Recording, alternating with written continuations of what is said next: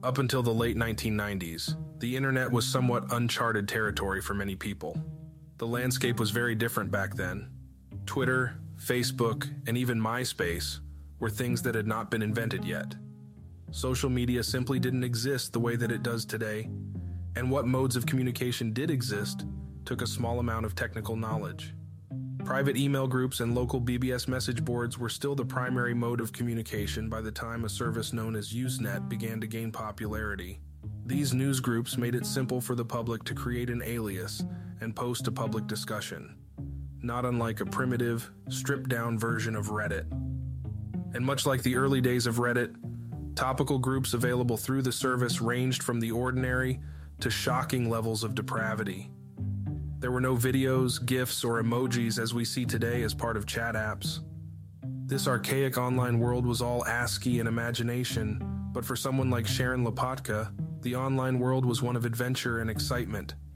A world that she believed would fulfill all of her deepest desires, and one that ultimately led her down a path of darkness.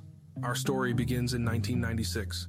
Do you dare enter the land of the giantesses, where men are crushed like bugs? Cities and towns are destroyed in seconds by these angry, yet gorgeous giant goddesses. They are in control and destroy everything in their path. Never has a film been made before to show the extremes that these giant women will go to crush and control. You can now own your copy of this incredible 60-minute video to view privately in the comfort of your own home. All orders are sent in a plain brown envelope with shipping label to protect your privacy. Send $30 plus $3 shipping cash, check, or money order to Nancy Carlson Productions. Love, Nancy. Between May 15th and October 1st, 1996, a new user emerged on various alt.sex groups. Do you dare enter the land of the frozen, where women who have been abducted to this fortress are turned into mannequin dolls, marble statues, and chrome like wind-up toys, where they can only turn back into the world of the living and breathing, if it is the will of the evil man who holds the key. See what this evil man's true intentions are, and why he has created this special army of still women, frozen into stone like silence.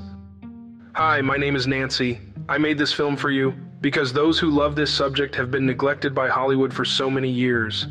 Unlike other films out there, this is not a shoddy basement production.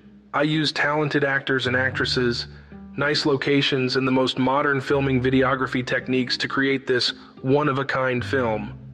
You can now own your copy of this incredible quality, made 120-minute video to view privately in the comfort of your own home. All orders are sent in a plain brown envelope with shipping label to protect your privacy. Nancy Carlson Productions. Please allow 2 weeks for check processing. Ask about my custom-made films of your fantasy. Prices start at $100 for 30-minute video on VHS. I'll make what you want to see. With a few clacks of the keys, Nancy Carlson, an independent producer of niche pornographic content, was born. Within the span of several months, Nancy had made a name for herself in different fetish groups, and those who frequented these groups were all too eager to hand over their money in exchange for these rare VHS tapes Nancy had advertised. It was the early days of e-commerce, and there were no online auction sites where Nancy could sell these tapes. This was also in the days before PayPal, so transacting on the internet was more difficult for independent merchants. If someone wished to purchase something online, then they would have to send cash, check, or money order through the postal service and wait several weeks for the item to be shipped. With buyer protection unheard of, scams were rampant. But users were good about self-policing, and the groups Nancy Carlson frequently promoted her videos on were no exception. After several users sent money to the address listed on Nancy's posts and received nothing in return, rumors about Nancy Carlson Productions began to circulate. As early as August of 1996, just a few months after Sharon Lopatka began writing advertisements under the name Nancy Carlson, a user by the name of Anthony took to a fetish forum to warn other users about the potential scam. Don't order the Nancy Carlson Giantess video. Whoever he or she is just scamming people. I made the mistake of sending money and received nothing. Hopefully none of you made the same mistake. Brian, another user of the news group, responded with similar concerns. Yep, I sent her money too. I became suspicious when I went to the Fat Admirers news group and saw a vid she was selling of how she gained a huge amount of weight in a small period of time and captured it on film. This person is catering to everybody's fetishes. Now it's a bit too early to jump the gun here yet. She said she mailed me out my vid last Monday. I haven't gotten it yet, but I'll become real suspicious if I don't receive anything by Wednesday. She has emailed me back, but lately hasn't been. The evidence of a scam is there, but we shall have to see. If it is a scam, it will be my first one on the net. Does anyone know what the next step is, if this does turn out to be a scam? If I do receive the vid, I will post to this group clarifying the matter. I know there are a lot of giantess lovers out there who would fall real easy for her ad, myself included. I'm just going to have to wait and see. Take care. A third user by the name of Grover would also step into the conversation and attempt to calm the fears of the other users before they started sharpening their pitchforks. If and when you do receive it, do please post as to whether you got it. If you sent her an out-of-state check, it will take at least a week to clear. Also, her post didn't come out until the 2nd of August for the giantess video. And in the weight gain video, she did say that her boyfriend is a video cameraman, implying that he does all kinds of stuff. She also has a foot fetish tape. Don't jump the gun yet.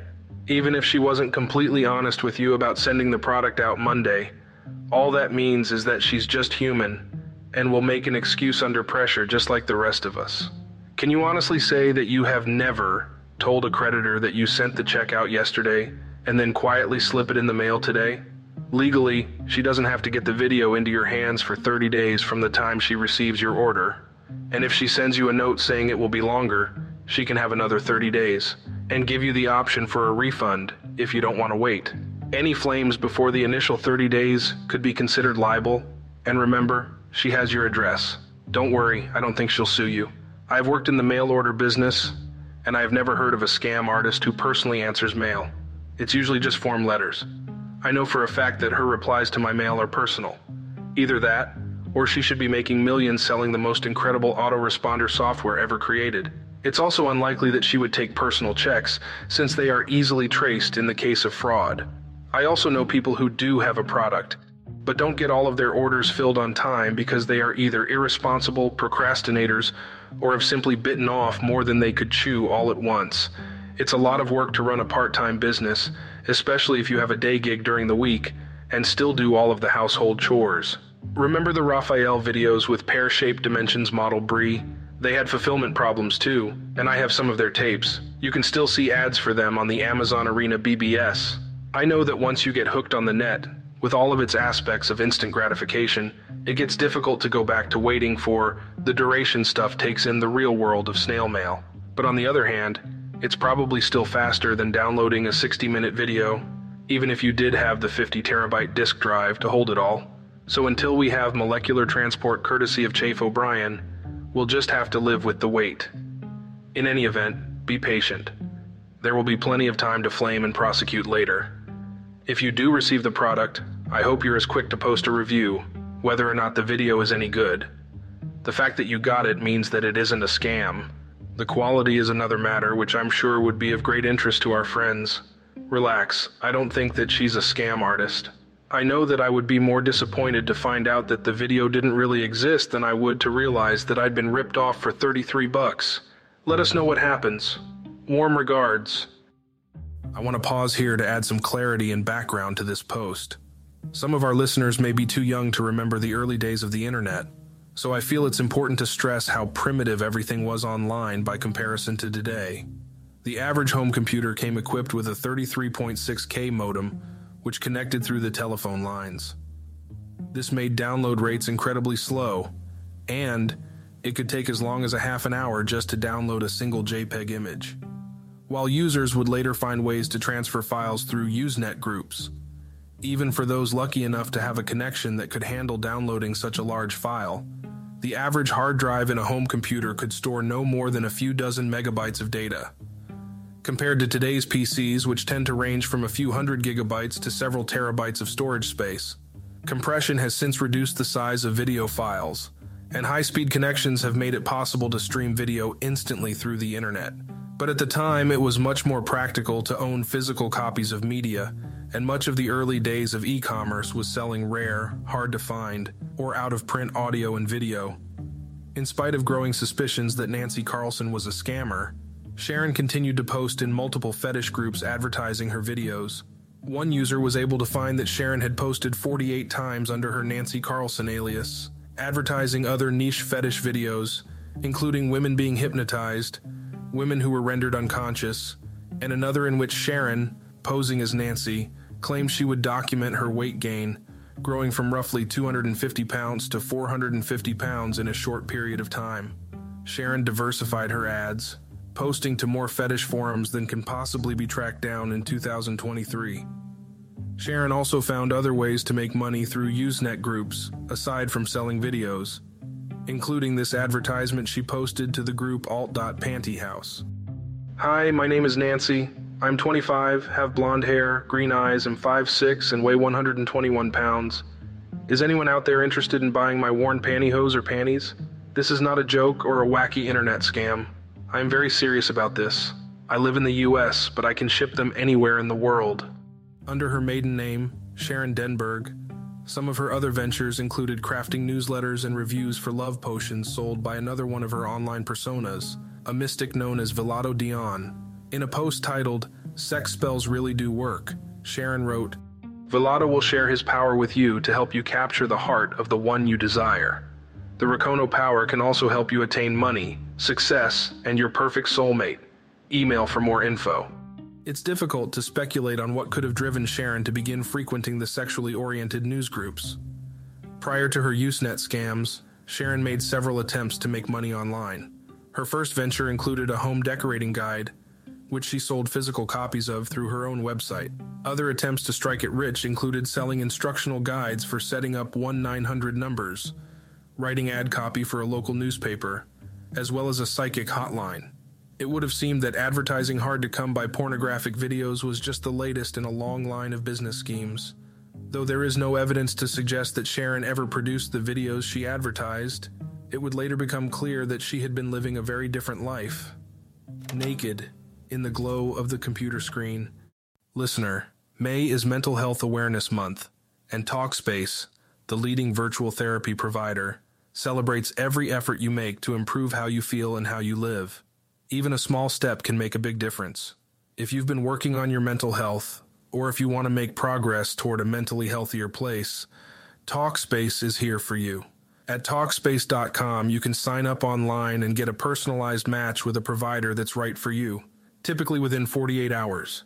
There's no need to commute to appointments, miss time at work, or line up childcare in order to attend sessions.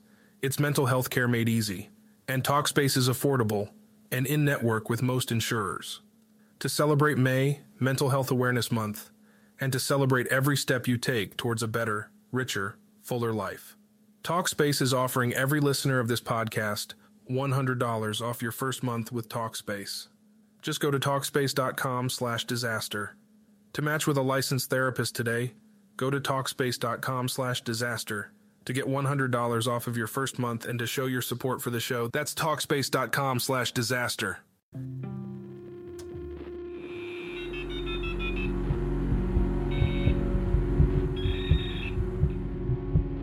And what had been uncovered of Sharon's posting history and scam attempts were only the tip of this black iceberg.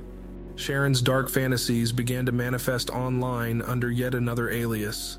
She dangled her legs over an abyss. Soon she'd be swallowed whole. On August 22, 1996, a user calling themselves Gina108 wrote in the group alt.sex.necrophilia, "Want to talk about torturing to death? Hi, my name is Gina. I was wondering if anyone out there would want to talk about the subject mentioned above with me. I kind of have a fascination with torturing till death. Of course, I can't speak about it with my friends or family. Would love to have an email exchange with someone. If you're interested, email me. I hope you all don't think I'm strange or anything. I just want to talk about it." A man named Mark would respond to the post, writing, "Hi, Gina. Of course, we all have our fantasies. Would like to share mine with you. One of which is to torture a naked woman to death. Would you like to hear about it?" These posts did not go unnoticed by other users of the close-knit groups. If you posted fantasy talk that included anything unsafe or non-consensual or criminal, you would get dogpiled pretty quick, if there was no disclaimer about how that behavior was not condoned in real life and was just fantasy. Lisa Delano, another frequent user of these groups, recalled in an interview with Colonel Magazine. Delano claimed she had reached out to Sharon, concerned that she may attempt to make her dark fantasies into a reality. Though Sharon admitted that she had been suffering from a depressive episode, Delano recalled that she did not see any reason to be concerned about a bored housewife living out extreme fantasies in a safe, online environment, and did not see the need to connect her to a mental health professional. There were even fewer signs Sharon may have been contemplating her own death in the real world. Those who were closest to her recalled that she was a pretty normal person and never said anything to anyone suggesting she may have been harboring some deeply troubling thoughts, though friends did recall she was a bit of a loner with a rebellious streak. She was a little more hippie than everybody else, a little freer. She didn't have a lot of friends, and if she thought you would be friends with her, she'd leech onto you. But most of the time, she was alone. A former high school classmate would recall in an interview with the Charlotte Observer, "It was around this same time that Sharon would meet like-minded individuals through IRC chat. Individuals who claimed they were more than willing to sexually torture and murder Sharon. In the months leading up to her death, Sharon would travel to New Jersey to meet one such individual. When the man realized that Sharon was serious about wanting to be tortured to death, he backed out of the deal."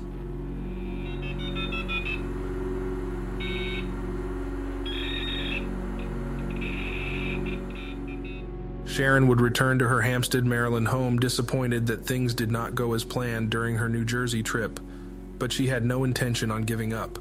Also during this time, Sharon had been regularly emailing another man calling himself Slowhand.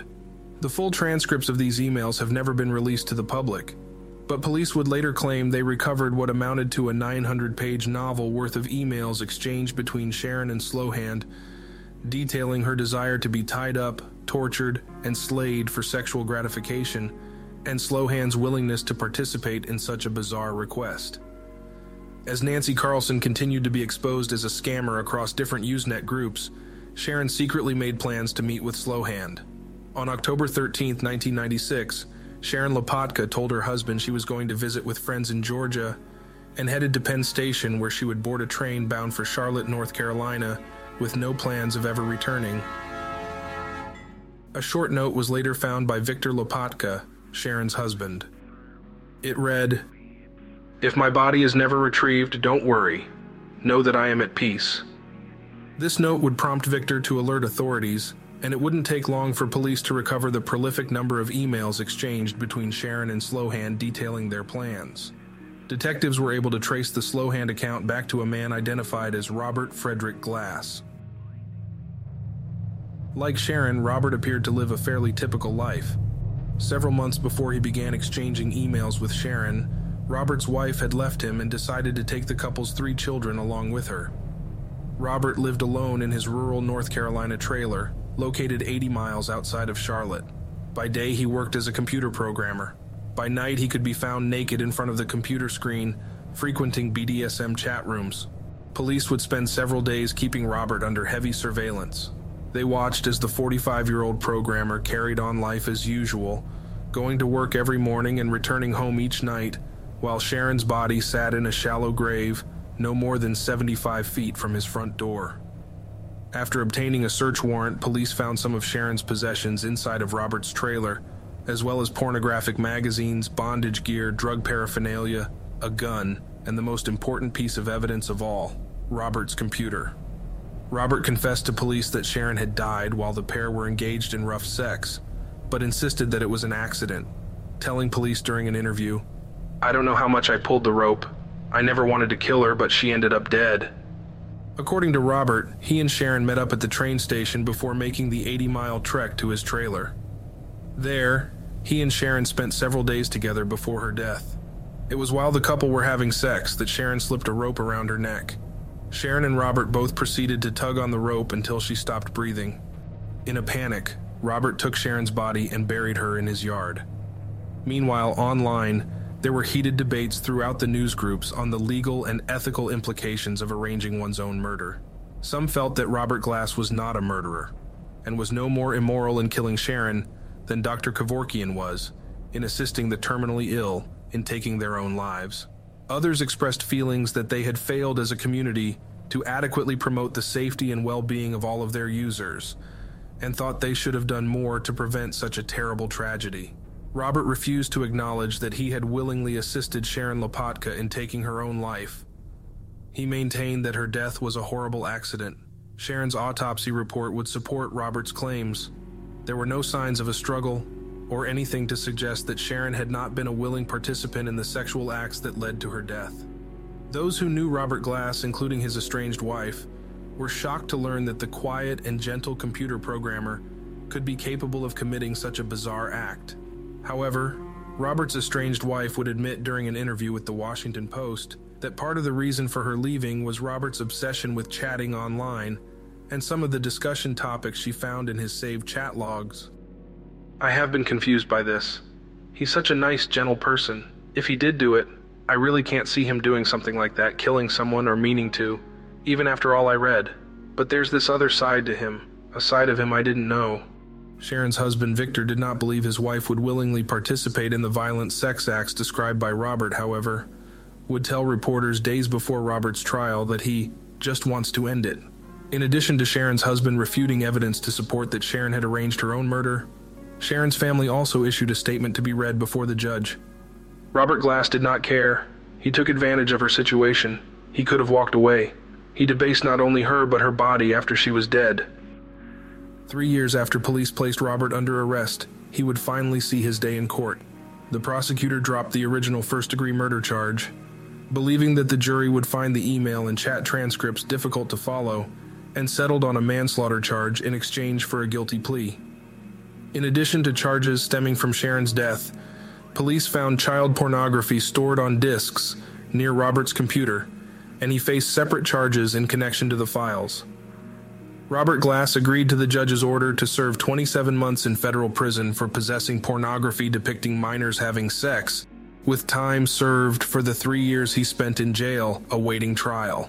As for the voluntary manslaughter charge in connection to Sharon Lopatka's death, Robert was ordered to serve 4 years and 5 months in prison, with an additional 5 years of probation, and ordered to pay $5,526 in restitution to the Lopatka family.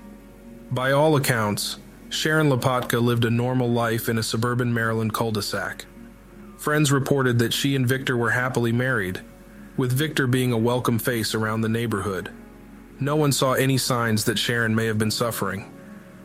The questions that linger all these years later are why she did it, and why Robert Glass was willing to participate.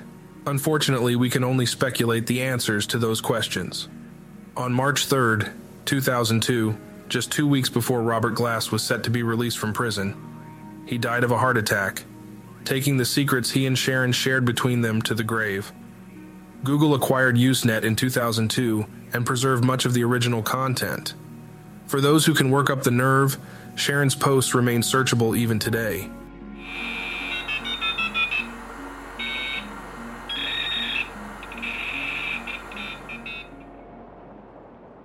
And thus ends the tale of Sharon Lopatka, a story of dark obsession that ended with our subject willingly swallowed by the abyss she had become so enamored with.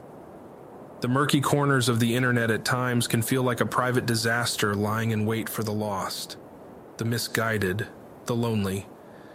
I ask you, listener, was Robert Frederick Glass a killer?